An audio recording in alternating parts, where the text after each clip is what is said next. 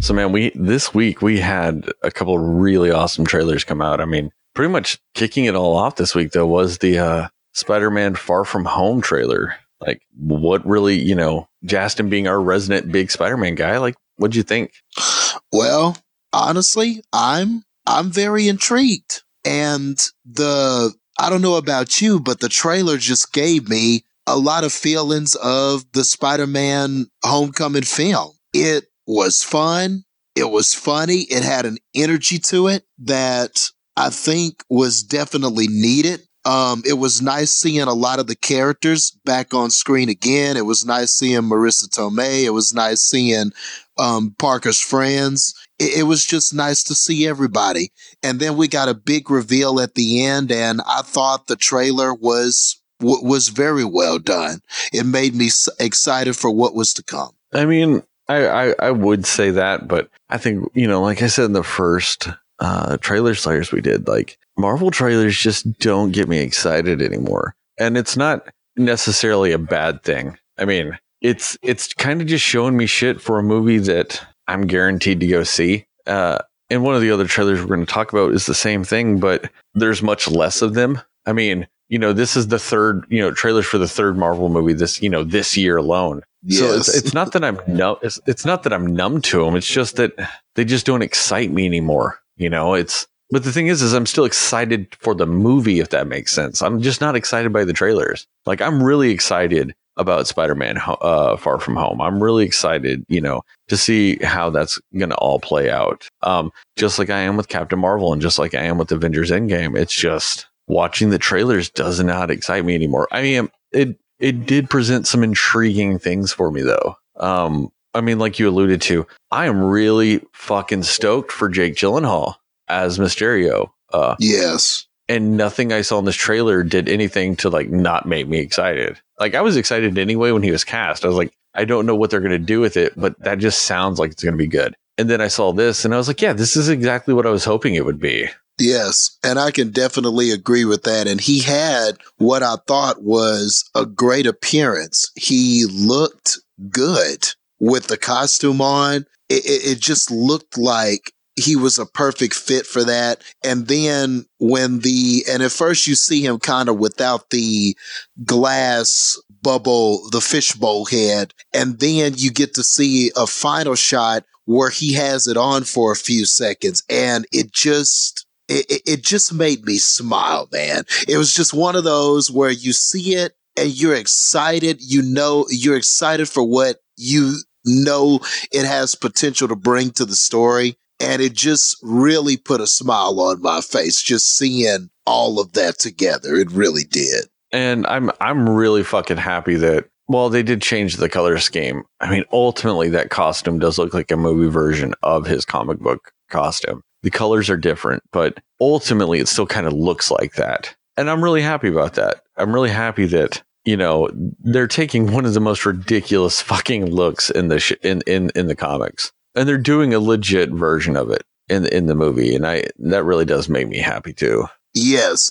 And it just kind of brings up a bunch of nice theories with it as well. Like, I wonder how they're going to do this character. Like, what are his motivations going to be? Because it looks like in the trailer, he might be trying to pass off as a hero. So I'm excited for that too. Because we all know, I can't say we all know, not everybody reads comics and things like that or watches the Spider-Man cartoons, but we all know Mysterio is a master illusionist. He has all of this technology and tricks that he uses to create these optical illusions. And we know that that's the biggest thing about Mysterio is he's a fraud. So it kind of feels like that's the direction that this thing is taking. Yeah. And that's definitely something I wanted to talk to you about, because especially him with how he appeared at the end of that movie, especially fighting Hydra Man, which that was really surprising to me too, that of all fucking characters, they're adding Hydra Man to this shit. But it really did introduce a lot of interesting fan theories with stuff. And with that, like you were saying, that he is trying to come off like as a good guy, especially in the beginning. And I think it's going to be a lot like what's his name? Syndrome and the Incredibles type of situation. Incredibles. Okay. But the thing is I think he's legitimately trying to be a good guy. I think he, in his head and everything like that, I think he is a good guy. I do think whenever I did mention Hydro Man earlier, I do think that's a red herring. I don't think Hydro Man is actually in this movie. I think that's an illusion. I think that's fake. And I know Spider-Man fights him a little bit and all this other stuff, but there's lots of things that can be done with, they can argue it's like holograms and water cannons and all this other shit. And, that's why Spider-Man couldn't actually hit him, is because, he is water. So that makes sense. But just whenever you look at the character of Mysterio in that scene, he seems like he's an amalgamation of a couple of the other Marvel heroes. His suit is very much the color and style of Iron Man. His cape reminded me a lot of Thor's in the first movie, and his that green energy shield thing he puts up looked a lot like some of the spells and the little glyphs that Doctor Strange has with his stuff. So I think he's essentially faking saving the day to just establish himself as a hero and to get in everybody's goodwill. So he could be a hero and, gain fame and everything associated with that. I like that theory. I could definitely see that happening. And it might also explain why he's in Europe, because obviously Parker's on a trip with the students and they're going to Europe.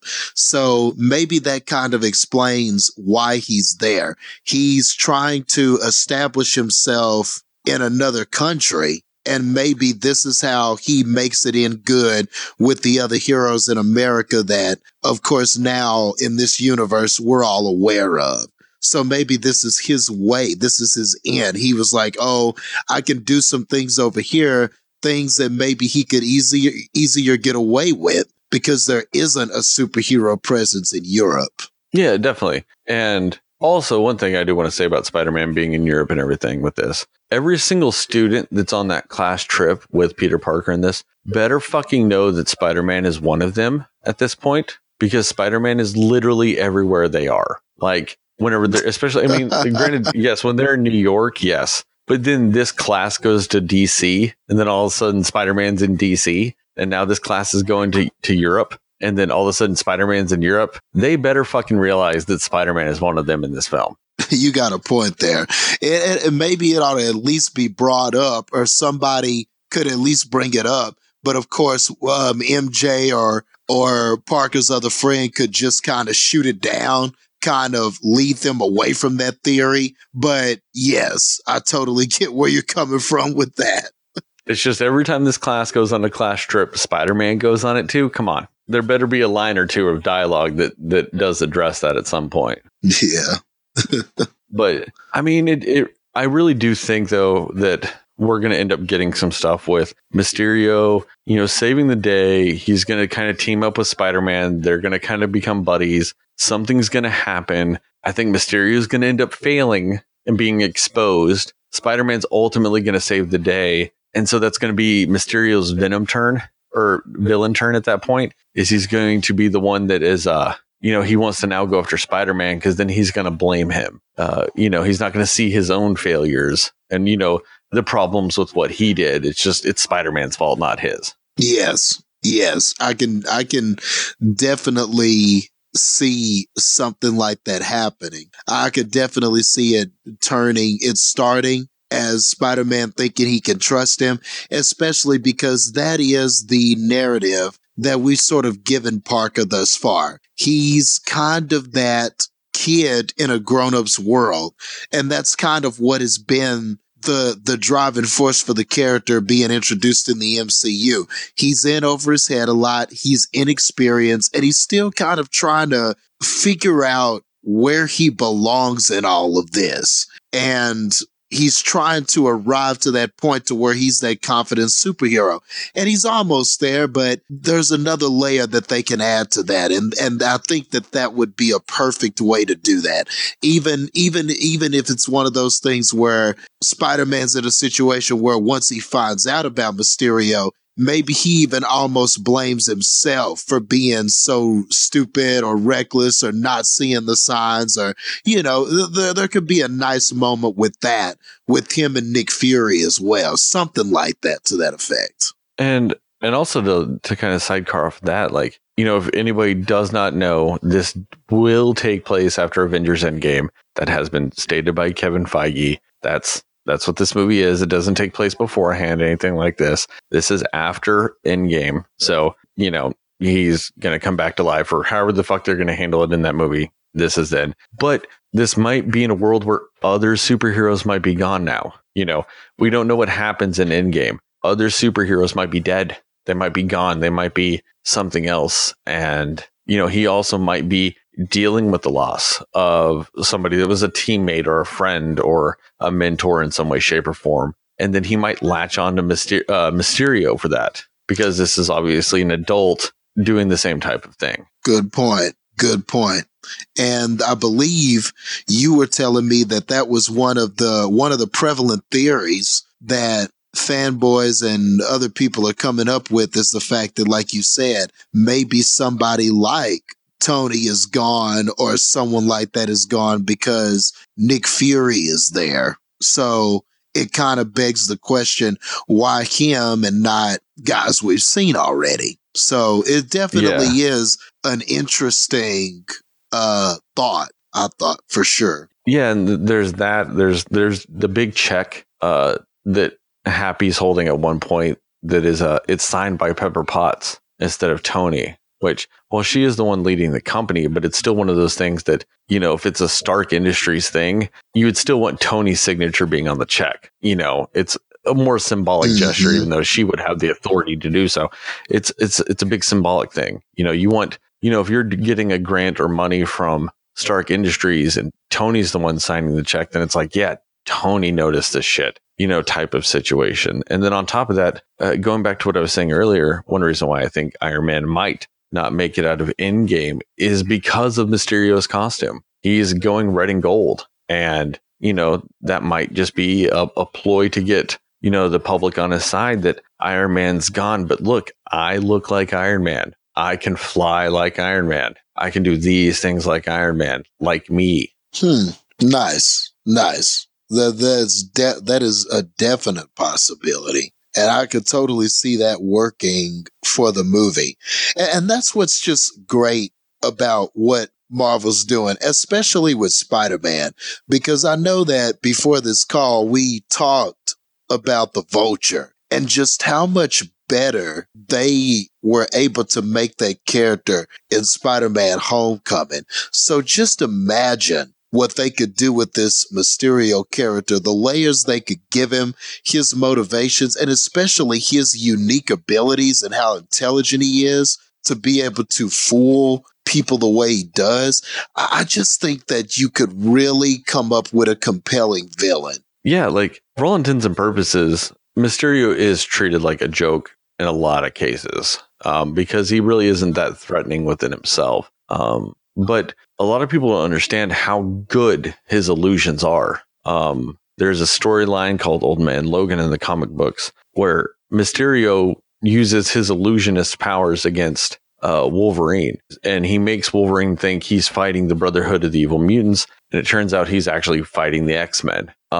But his illusion was so good that he was able to trick Wolverine, like his sense of smell, everything that like Wolverine has these superhuman abilities for. Mysterio can trick that. There's been issues in the comics where Mysterio and his illusions have worked on Daredevil. Daredevil can't even fucking see, and his illusions can affect him. That is mind-boggling to think about. Like, I never knew he was capable of anything like that. So it's apparently, so within his illusions, like smell and sounds are even authentic in him, like with what he does. And we're not even talking about illusions like he's using like mind manipulation or anything like that. No, it's like holograms and special effects and things like that is what he does with his illusions. He just makes everything look like what's happening. And so apparently, but he incorporates smells and things like that into him too. If you're going to be beating somebody like, or affecting somebody like Wolverine or Daredevil, it can't just be a visual thing. There has to be other layers to his illusions.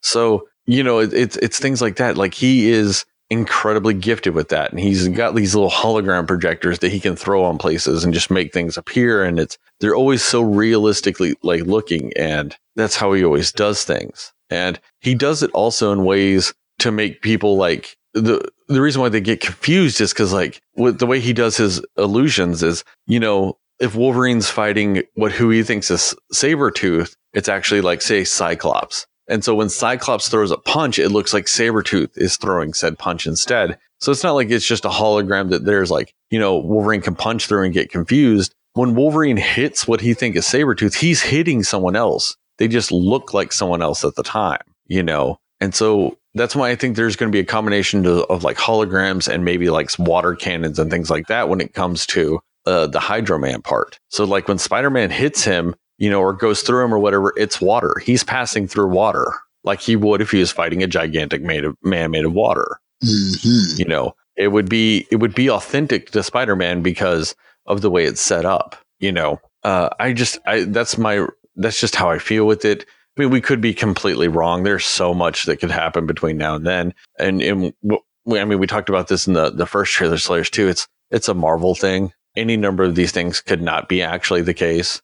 I mean, When we watch that movie, it could have Tony Stark's signature on it. The suit might be fucking, green and purple then too. Like Mysterio's suit might be the regular colors too. You never know. I mean, they're notorious for things like that. Like I said, it had all those gifts or the glyphs and stuff in his little shield he did. Those might not be there. That might be an intentional red herring. There's any number of things they could tweak and change in the final product that we just don't know yet. And that is one of the beauties with the Marvel trailer. And I mean, and maybe that's one of the reasons why I don't get so excited with them is because there is so many red herrings in their trailers that, I mean, I don't want to get excited about something that could ultimately just not even matter and be in the thing.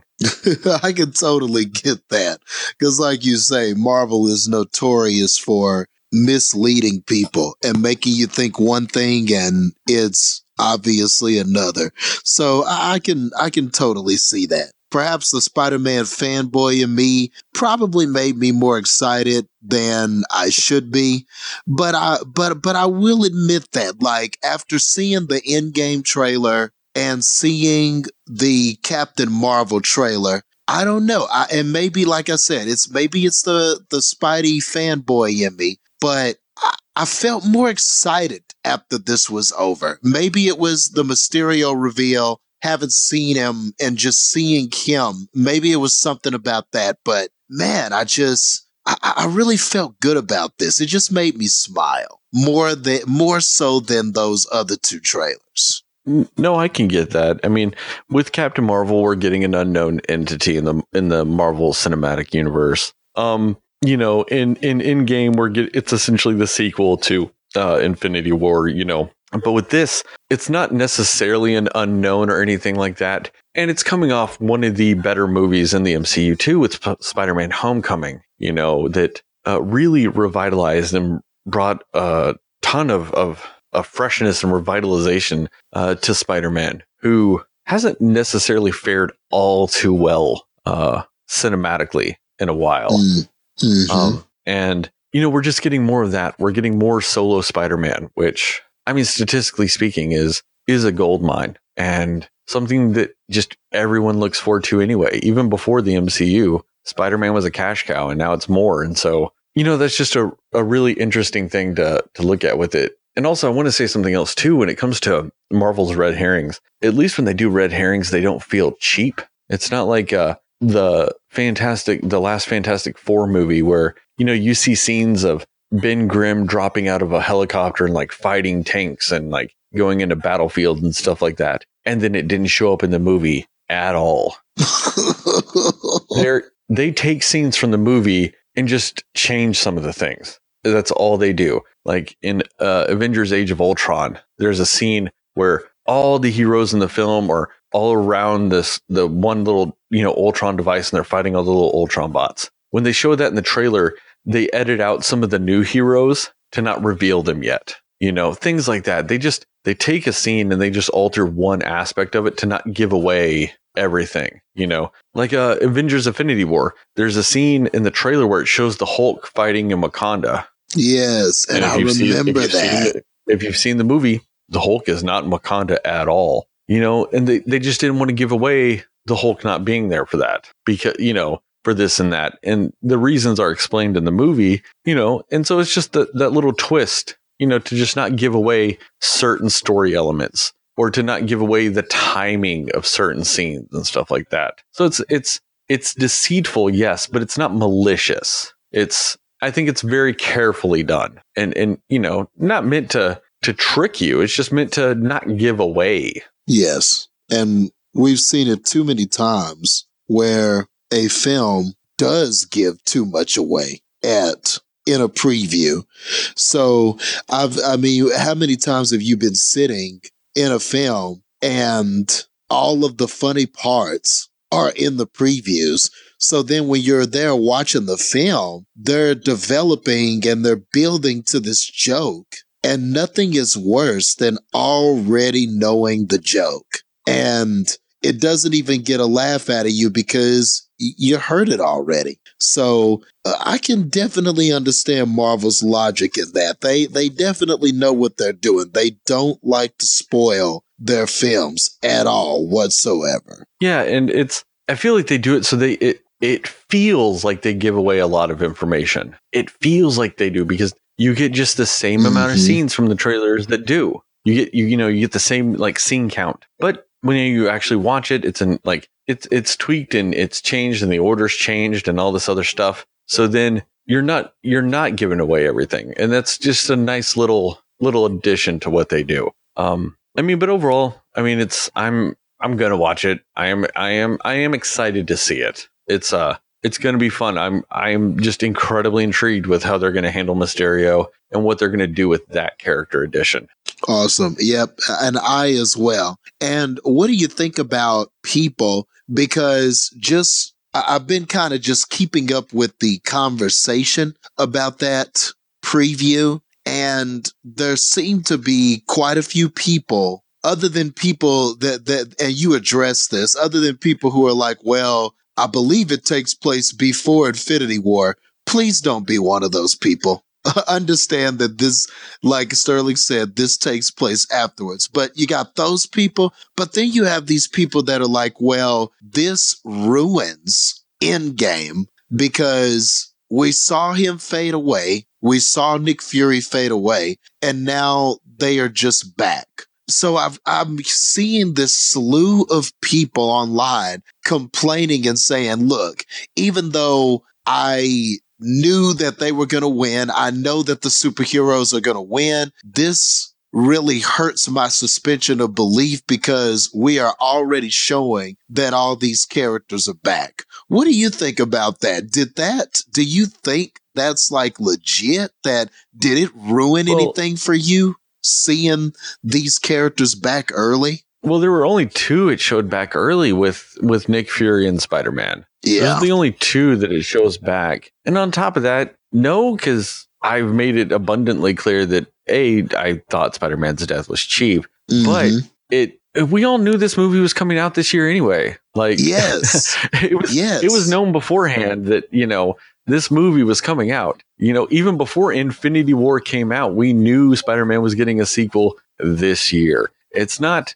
a big surprise that he was going to come back in Endgame because, this was already on the schedule to be released. It's, and we all could be wrong. Kevin Feige could be lying. This actually could take place before Avengers Infinity War, kind of like Ant-Man did. There's any number of things they could do to justify it. But at the same time, like I said, this movie, it's not a surprise. This movie was scheduled to come out. It was going to come out. And if you think that Marvel is going to, let Black Panther make over $1 billion and Spider-Man make it just a shit ton of money and all this other shit, and the Guardians movies that make a ton of money, and that, all of them are all dead now. Like, do you really think they're going to stay dead? Yeah. Say what you will. Movies are about making money. And Marvel's going to get their money. It's Disney. Disney knows how to make money. That's what they do. It's comic book shit, man. Comic book characters die and come back to life all the time. There's like maybe 4 or 5 characters in all of comic book history that have died and stayed dead. I mean, it's just, it's what they do. You know, I mean, sure, could they have waited maybe a month or 2 longer to show this trailer to get it closer to Endgame? Sure. But he wasn't going to stay dead. I mean, anything. They could Marvel's reborn this shit, and Infinity War created a pocket universe, and this is now in the pocket universe. I mean, who knows? Maybe that's why Iron Man isn't in this, is because of these half of the people that died. They're in a pocket universe. So we're only seeing characters that died, you know, and happen to be in this version of the pocket universe. Maybe that's all it is. There's any number of things they could do to explain it that wouldn't necessarily give away Endgame. But I think the more realistic explanation is, come on, Spider-Man's not staying dead. Exactly. I mean, exactly. But it just was so baffling getting online and seeing all of these people just so angry and upset that this preview is being shown before Endgame comes out. And it's just so funny. It's like, well, I mean, what did you want them to do? I mean, did you just want them to, you just wanted it kept quiet so that Infinity War was the last thing you saw before Endgame? Or I guess really, to be more accurate, Captain Marvel. You wanted that to be the only thing shown to you before you got Endgame so that it can all be in order. And that's just weird. That's just such a weird request. It's just such... Well, yeah, I mean, I didn't hear anybody having problems with fucking Ant-Man. You know, when Ant-Man came out after Infinity War, but took place before Infinity War. I mean, there's, you know, I mean, it's just one of those things. Like I said, either way, come on, money, people, money. Like, do you really think Black Panther's staying dead? That fucker just broke $1 billion. Come on. Exactly. That's just 1 billion reasons why that fucker's not staying dead. Even if originally Marvel's plans was to keep Black Panther dead, they just got 1 billion reasons why that's the wrong decision, and he would be coming back no matter what. Yes. I mean, exactly. Okay, well, good. I'm glad you found that just as silly as I did. It's just $1 billion, people. I don't even know how much. I don't know off the top of my head how much money Spider-Man made. I just know it was a lot. And those are a lot of reasons why he would not stay dead. And on top of that, it's Spider-Man. And even if they were still thinking he was going to stay dead, maybe they hadn't, you know, maybe if this was a universe where they hadn't, you know, already filmed and were planning to release Spider-Man Far From Home, and they were like, maybe we're going to keep Spider-Man dead. And then Into the Spider-Verse came out and made just a stupid amount of money. And then that would probably make them rethink and go, maybe we're going to bring Spider-Man back. Yep. And we should. If that wasn't if that was the case and they weren't planning on bringing Spider-Man back and Spider-Verse came out and just made a ton of money, I guarantee you they'd be reshooting scenes in Endgame right now to make sure Spider-Man came back to life. Yep. I'm totally agree with that. Yep. It's money. That's all that matters. Mm-hmm. It's, you know, and I think they just give Marvel some credit. They've kind of got this down by already, guys. Like, they know what they're doing, because you might be all mad that this spoiled Endgame, but guess what? You're still going to go watch it. Exactly. And I mean, why complain about this? This has been such a fun ride. This has been just, the past few years have just been so awesome that in some way, shape, or form, yes, it's a different universe and there are changes and things are different from the comics, but it's so awesome to see all of this happening on screen, to see all of these stories conveyed, and they're getting top level billing, and your A-list actors and actresses are in these roles. I mean, what a time to be alive. What a time to be a comic book fan. Let's not argue and complain. I'm just happy that all of this is happening. I'm just happy that now all these general audience peoples who always thought we were weird for liking comics or reading that stupid stuff, now it's the talk of the town. Now everybody's in on it. And I think it's just a wonderful time, man. And Marvel has proven to us that they make quality movies. So this is not the time to lose faith. Not when they've done what they promised us up to this point. I mean, if you think about it in terms of like the way TV used to do things. TV for a long time was always built on 22, 23 episode seasons.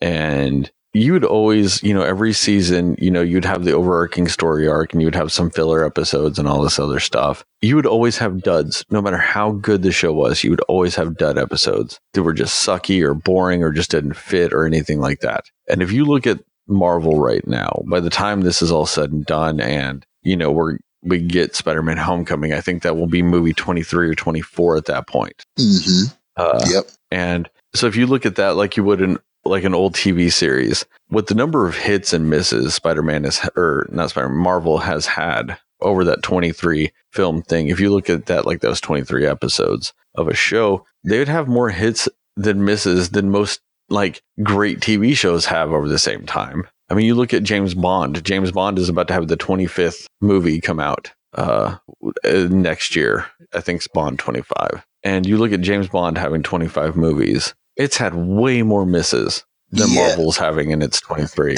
Yes. In way less time. Yes, in far, far less time. That's a great point. I mean, it's taken them like, 50, 60 fucking years to get 25 Bond movies out. And, you'll have some debates on how many good ones there are. I mean, realistically speaking, you're maybe looking at, let's just cut it in half. Let's just say, 12.5. We'll round it up. We'll say 13. Say 13 of them are good. Marvel has more than 13 good movies. Yep. And they've done it at this point will be 11 years. So in, 1/6 the time, they have more better movies than the Bond franchise, which is considered an all-time iconic film franchise. I didn't even think about that comparison, but that is a great observation, and it just kind of puts into perspective that what they're doing. Like, this is unprecedented, and on top of that, those Bond movies, not all of them link or involve the same character, or you could just stop and start over and you could just do different things. You could continue it on, or you could start over and it's a completely different story. Like, that's kind of, I feel, how Bond has stayed alive, is you could always just replace with something. But of course, Marvel has replaced actors and there have been different things like that. But all of this shit has connected for years.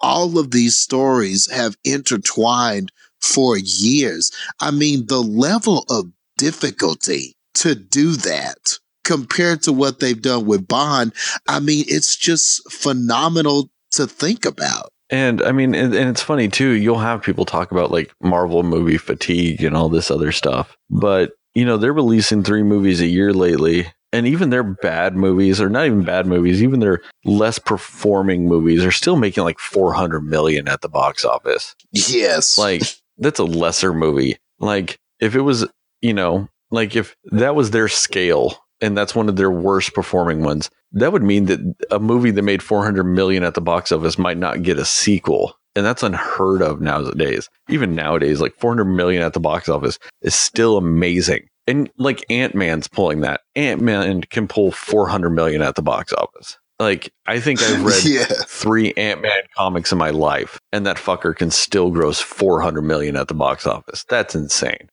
Yes. Man, it really is just, it's just hard to fathom that they've been this successful with that many characters and that many stories that you have to connect together.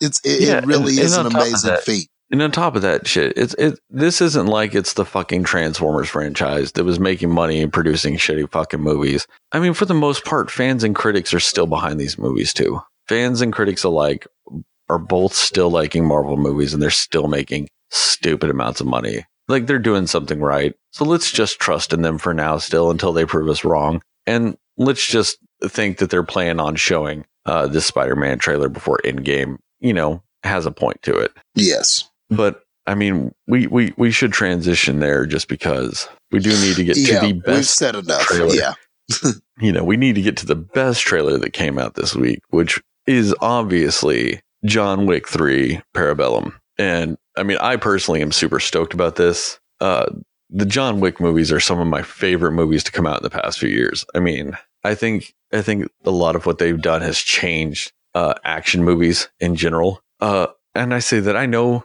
they're in a lot of ways their action scenes.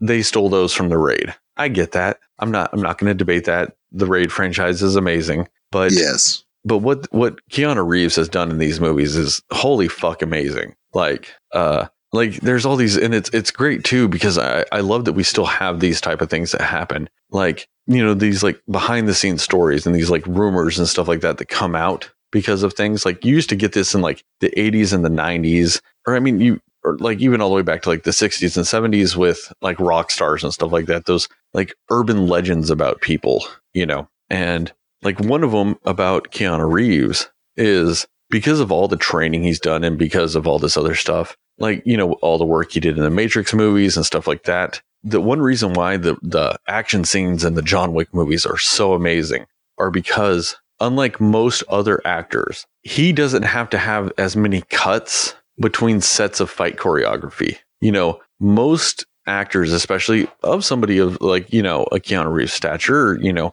stuff like that, they can only go like 2 or 3 moves into a fight before they have to stop and reset to go into the next part.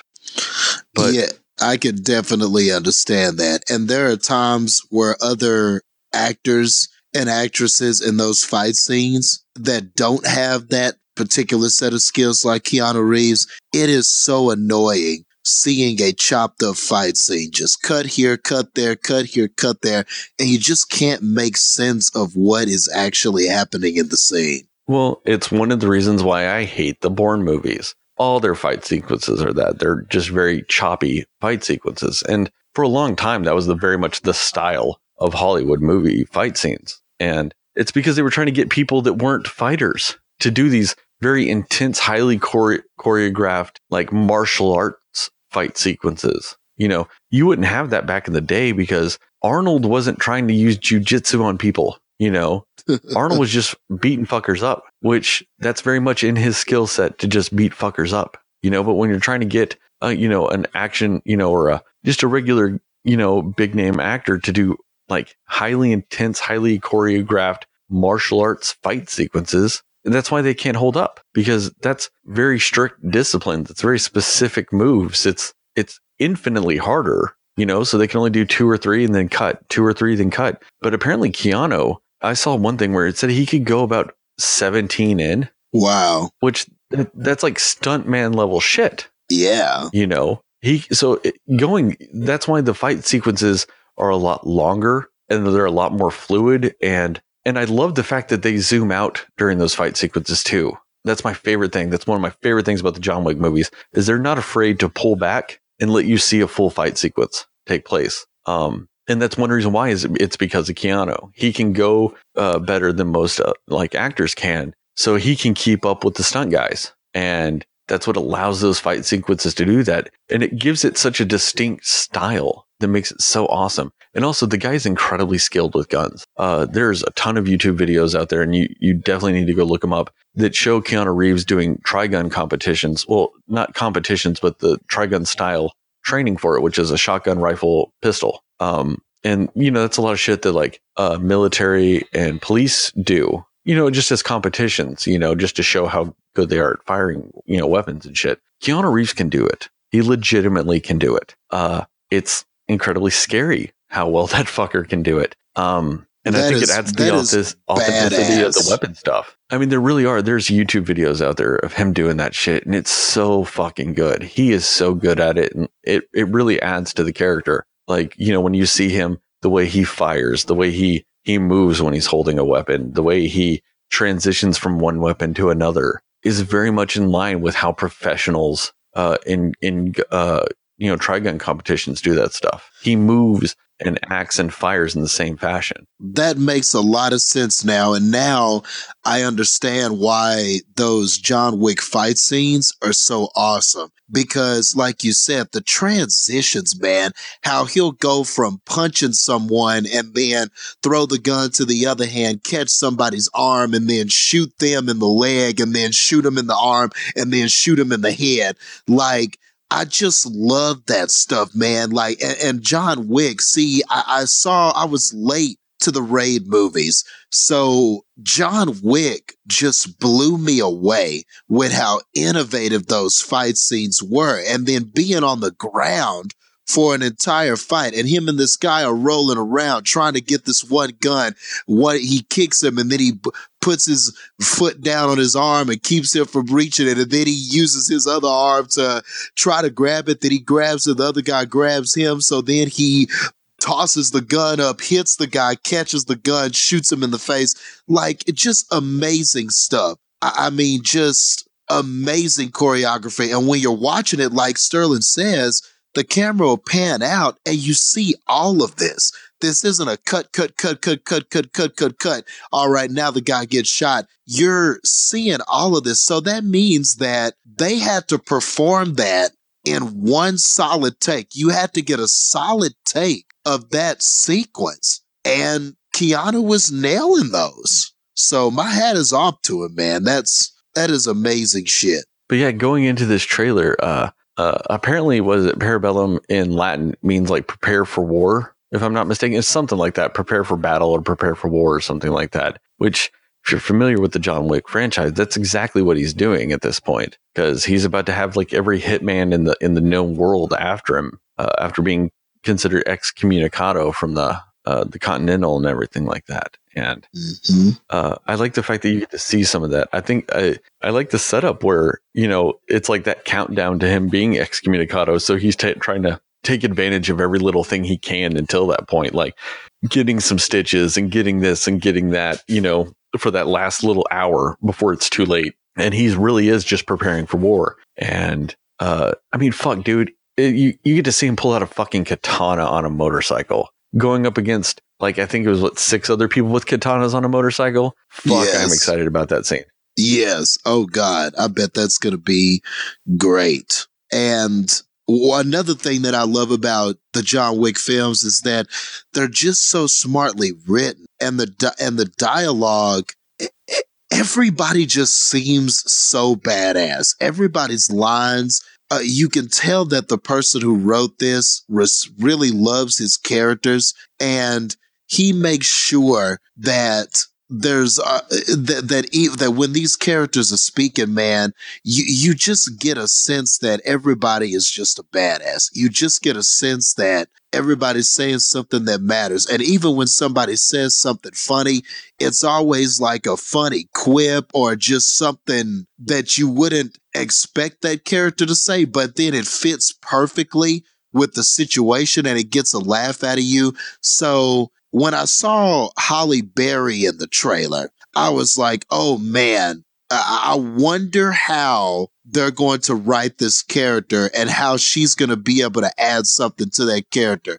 I think this might be the most badass that Halle Berry will ever look or speak, because I just know her lines are going to be fire. I just know it, just from the other 2 movies. And another thing that I think that the John Wick movies don't get enough credit for is, yeah, a lot of people make fun of the first movie because it's the whole like, oh, you know, they kill the dog, so he goes on this murderous rampage, which, yes, that is essentially the plot of the movie. It's a very overly simplistic version of that plot, but yes, that is the bare bones version of that plot. But what I don't think they get enough credit for is actually that happens, but it happens within like a separate universe from ours. It's not. It looks and feels like ours, but it's not quite our universe. And they don't really explain all of it in the first movie. You just get to see like hints of it, you know, with the whole gold coin things and the Continental and this and that. You get to see these elements of that universe. And then in the second movie, they expand upon it a little more. You know, you get a little bit more lore. You get like the blood promise. You get this and that. Like you get just a little bit more of this. And then this one, it looks like we're going to get more of it too. Like there's that scene where he's got that cross and he uses that to get into this building, you know, and to go to speak to what's her name's character and stuff like that. So there's like, well, like I said, it looks and feels like our universe. It's not. And there's a lore behind it that's just been incredibly smartly interwoven into everything. And it's done in such a way where no one gives any exposition to explain it. They just use it in such a way that its meaning and intent becomes clear to the audience without dragging it down with characters saying shit that they wouldn't say normally. Yeah. No one's going, "Oh, John, one of those gold coins that you must have gotten as a hitman for committing a kill properly." Like, why would you say that to John? He would know it. Yes. But 9 movies out of 10 would give that dialogue. That's true. That is so true.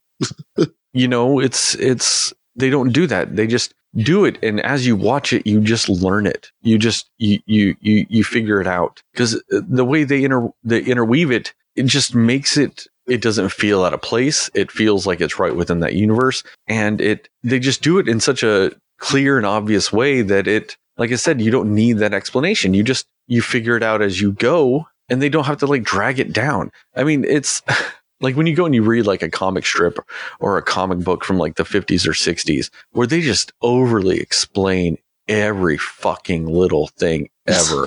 And I feel like movies just do that in general, They don't want to ever give any credit to the audience. And I get that. People are stupid. I'm not saying everybody's stupid, but people are stupid. That's a terrible thing, but that's kind of the way our culture is just in general. Everybody needs to be like, have their hand held and walked through everything. At least maybe that's how it used to be. But like, Hollywood's a very slow animal to change. Mm-hmm.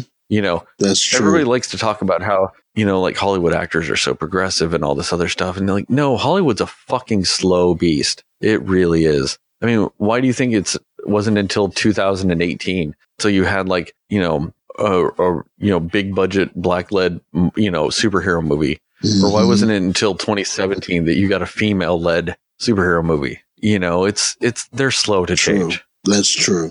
And so while audiences now might not need those explanations, they did back in the day, and they just kept doing it, and they still do that to this day. There's still movies that feel the need to over explain every little fucking thing that happens on the screen. Mm-hmm. True. With some piece of dialogue or some this or some that. And I like the fact that John Wick doesn't bother with that. They have their lore, and you learn about what you need to learn as you go. Like, there's still elements we don't understand that it looks like they're going to explain more in this, like the thing with the council. I think we're going to see more elements of that in this movie and stuff like that. And I'm so excited about that they were very much slow to piece everything together, but it's very methodical. And another thing that I love about this franchise and stuff is the second one and this one, they're directed by a stuntman, but he's not just any stuntman. And I think it's why these movies work so well together is he was Keanu Reeves' stuntman in The Matrix. I did not know that. Okay. Yes. The second in this one were directed by Keanu Reeves' stuntman in The Matrix. And I think that helps because, everything I've heard about Keanu Reeves is that he really is just the nicest guy that's ever fucking existed. And, like one of the things he did, I think for the third Matrix movie, he took all the money he made for the third Matrix movie and just divvied it out to the crew of the Matrix movies. He didn't take a single cent for the third one. He just gave all his money away for it. Wow. And so it's probably one of those things where him and his stuntman became best friends. And so now like he's, and he's directing them. And so, they have a good relationship. It's where it really feels like, him directing Keanu in this. It's like one of those things where he wants to set Keanu up for success in this movie. He wants all his actors to succeed because he wants the movie to be good. But it's, you know what I mean? It's not him trying to make a movie and then, the actors are just in it. No, he's trying to set the actors up to succeed also. Because you can always tell when a director is doing his thing and the actors are doing another, or vice versa. Or, you can always tell whenever the director doesn't necessarily like a certain actor or performer in their movies and stuff like that. And that happens a lot more than people think. I mean, at least maybe to me, I see it all the time. I mean, maybe I'm reading too much into it, but I think, I at least see it all the time. But it's one of those things that like, he's doing this, like, so him and Keanu have that trust. Like Keanu knows this guy's going to make him look good and vice versa. Like if he knows if he gets the best performance out of Keanu, it's going to make him look good by default too, type of situation, and also with Lawrence Fishburne in it, obviously he knows Lawrence too, because they were in the Matrix together. And it really feels like this is going to be set up to succeed. I mean, and also I love the mentality they have behind it, because apparently when they were writing this, I read an article, they were talking about how this is going to be essentially Escape for New York in the John Wick universe. Huh. And that fucking Okay. excites the shit out of me. Oh yeah. That's a bold statement, man. That is a bold statement. You know, because it's essentially like, you know, it was Snake Plissken versus the entire island of New York in that movie. And that's the mentality they're going for in this. Is it's just John Wick against the world. And yeah, that looked really cool. And I'm with you though with Halle Berry. Like, you don't get to see a lot of her in this, but I liked the scenes I saw her in. Mm-hmm. I think that's going to be cool. And I like the fact that she has some tactical dogs with her, which that you see at the end, you know, when the German Shepherds, like him and Halle Berry are going into this place and the two German Shepherds roll in with her and like take some guards down and stuff. And I like that too, because I mean, like we talked about earlier, the first movie was set up with a dog dying, and now like dogs are a part of the fight. I think that's, you know, maybe I'm reading too much into that, but I like the symbolism of that at least. You know, it's a nice touch. It's a very nice touch. And I mean, yeah, it really is. John Wick is definitely one of the most anticipated movies for me this year, hands down. Like, it's hard pressed to have any movie I'm more excited about than this. And another thing is just that even in that preview, speaking of looking good, Halle Berry wasn't the only thing looking good. Like, there's just some beautiful shots, even in the preview. The shot where he's traveling what looks like on desert sands, and then there was the shot where he was fighting, and it looks like that he's either in a club or a casino, and guys are running at him, and then he's controlling. He gets one guy, he disarms one guy, and he's controlling the guy while shooting the other guys that he's walking through. And I mean, just the lighting, the use of shadows. I mean, the film just looks just as beautiful as its predecessors. It looks like it's beautifully shot. It looks ambitious. It looks energetic.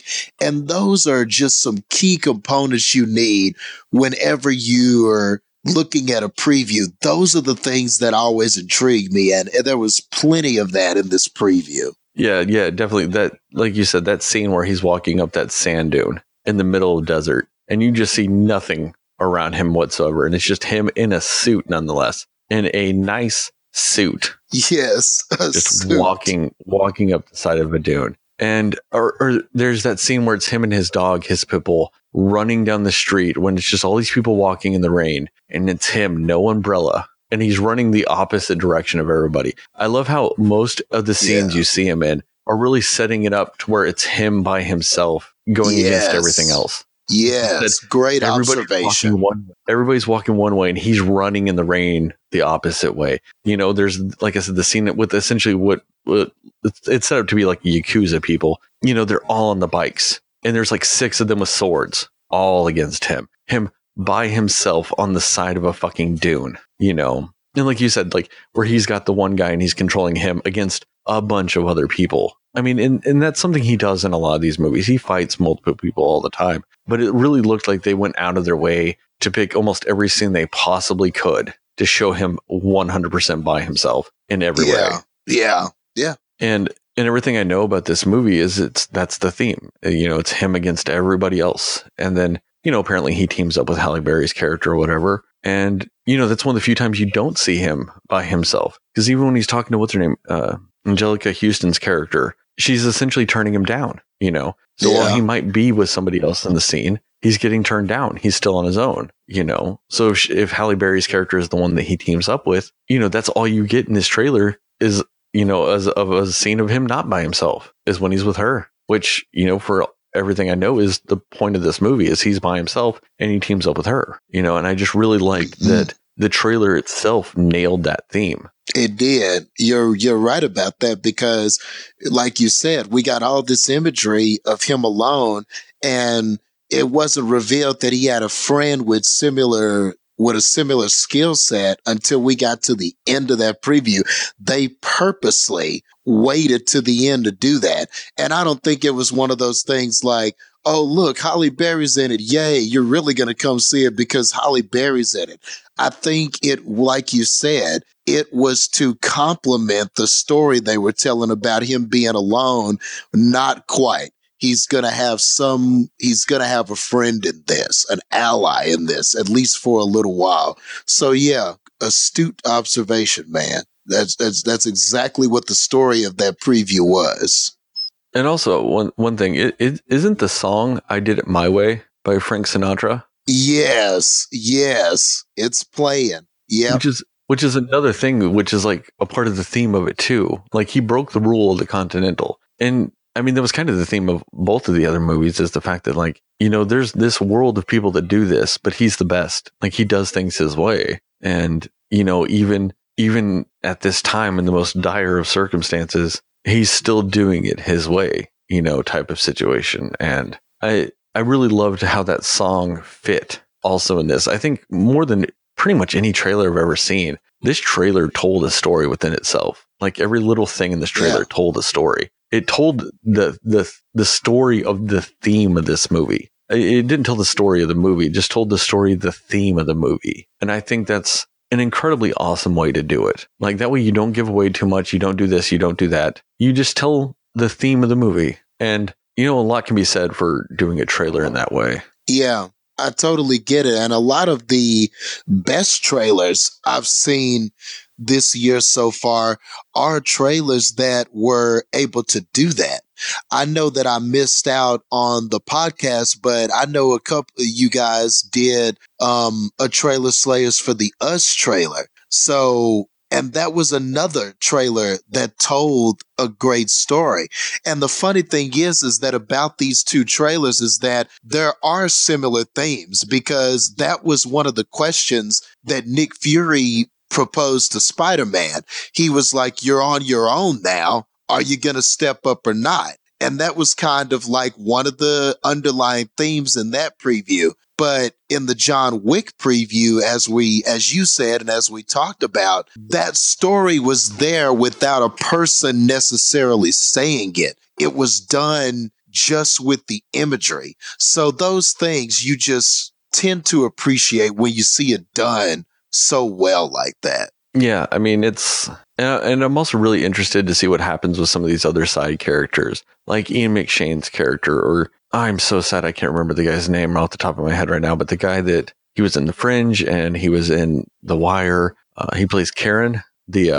Oh yes, yeah, I know who you're talking about. Yes, it's the front desk guy at the Continental. Yes. What is his name? It escapes me. But I like how both of those characters essentially have to turn their back on John Wick, but it's not out of spite. It's literally they have their code that John Wick knew and he broke. You know, they don't wish anything ill upon John. So I'm really interested to see what happens with characters like that. The characters that have to disavow him because that's what they have to do, not because they want to. Like a John Leguizamo's character from the first two movies. For all intents and purposes, him and John are friends. But by helping John, it might be a death sentence for them. You know. True. So is it one of those situations where does John go to them for help, knowing that if they help him, they die, or is he going to avoid them because he doesn't want them to get killed? Like no matter if he needs their help or not, he won't go to them because he doesn't want them to get killed for just being his friend. Yeah, good point. I'm sure that'll definitely be in there. Some version of that. I'm quite positive they're going to have to do that for sure. Yeah, I mean, and especially because like John Wick, yes, he is a killer, but he's not evil, you know? So I don't think he's like people he does consider friends or something like that. He's not going to go to them, you know, if he knows something bad's going to happen to them. Or I don't think if he runs across them, I don't think he's going to kill them just because of something, you know. I think he goes to Halle Berry's character because I think she's in a similar situation to him. So she has nothing to lose. Yeah, that's definitely what it seemed like. And I just can't wait to hear a little bit more about their history. And it also makes you wonder, as far as the adversaries, what they're going to pull from or who they're going to dig out. Because essentially, if all these assassins are coming after them, or mainly him, then there's got to be a second best guy. There's got to be a guy who is either on the skill of John Wick, or maybe John Wick knows him and thinks he could be on his level, but he's not sure. Or maybe there was something an old score that was never settled, a question never answered. I mean, there are just so many exciting things they could do with that. And you could have this just crazy fight towards the end of that film. I think that's going to be the bald guy. He played the Crow in one of the Crow sequels. He plays the chairman's nephew in the American version of Iron Chef. He's a martial arts guy. He's been in a ton of things, and I can't think of his name off the top of my head either. Not that I don't think anybody's really going to know his name. That one guy that was Lance Riddick. Okay. Okay. No, it's Mark Dacascos. He's been in just a bunch of random things, but I mean, he is a martial arts guy, and you see him in the scene where John Wick shoots essentially the bulletproof glass, and you see him in the glass. Yes. I think that's going to be the guy. I think that's going to be the main guy that John Wick's worried about. Okay. Cool. Because they featured him a couple of times in the trailer. So yeah, I think that's who that's going to be. Another thing too that I'm really interested about is apparently Jason Mantzoukas, who is mainly known for doing comedies. He's on the How Did This Get Made podcast. I mean, he's been in a ton of TV shows, Parks and Rec, Brooklyn Nine-Nine, The League. He's mainly known for doing comedy. He's in this movie. And he's one of the top billed cast. Apparently his character is called the TikTok Man.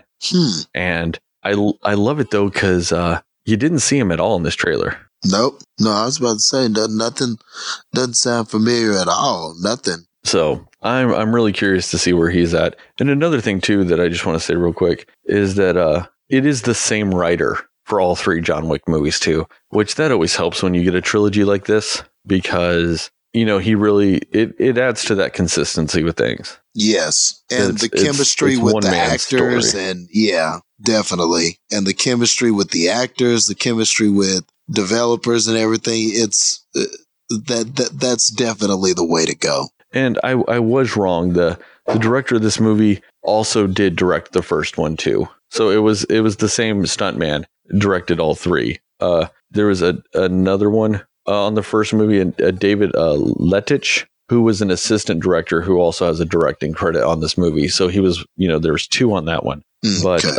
but he is, it's the same director too. So that also helps when you have the same writer, the same director, and the same lead for all three movies. That really helps. And that's one reason why you are getting, a good quality trilogy out of this, because it's consistent. Everybody's consistent throughout. And that always helps in situations like this. Oh, and another interesting fact, that same second director on the first one was the director of Deadpool 2 and Atomic Blonde. So, okay. Yeah. That explains a lot. Yeah, definitely. But I mean, I am excited about both these movies, especially John Wick. Like I said, I'm hard pressed to think of another movie I'm more excited about this year than John Wick. I mean, maybe up there might be It Chapter 2, which comes out later this year. It Chapter 2 and Us. So for me, it's John Wick 3, Us, and It Chapter 2 are my top three I'm looking forward to on this. And okay, I'm definitely not disappointed by what I saw in this John Wick trailer. Yeah, me neither. I can second that. It was great, man. It looks like it's going right back to what brought it to the dance. They know what these movies need. They know what ingredients made the other two so great. And it just seems like more of the same in a good way. And then the things that they've added, you're excited to see how they're all going to fit into this John Wick puzzle. So I'm definitely excited for it as well. Yeah. And I mean, we'll go ahead and end it there, but let us know what you thought about these trailers, guys. And don't forget to take our survey. 2 minutes. I'll put the link in.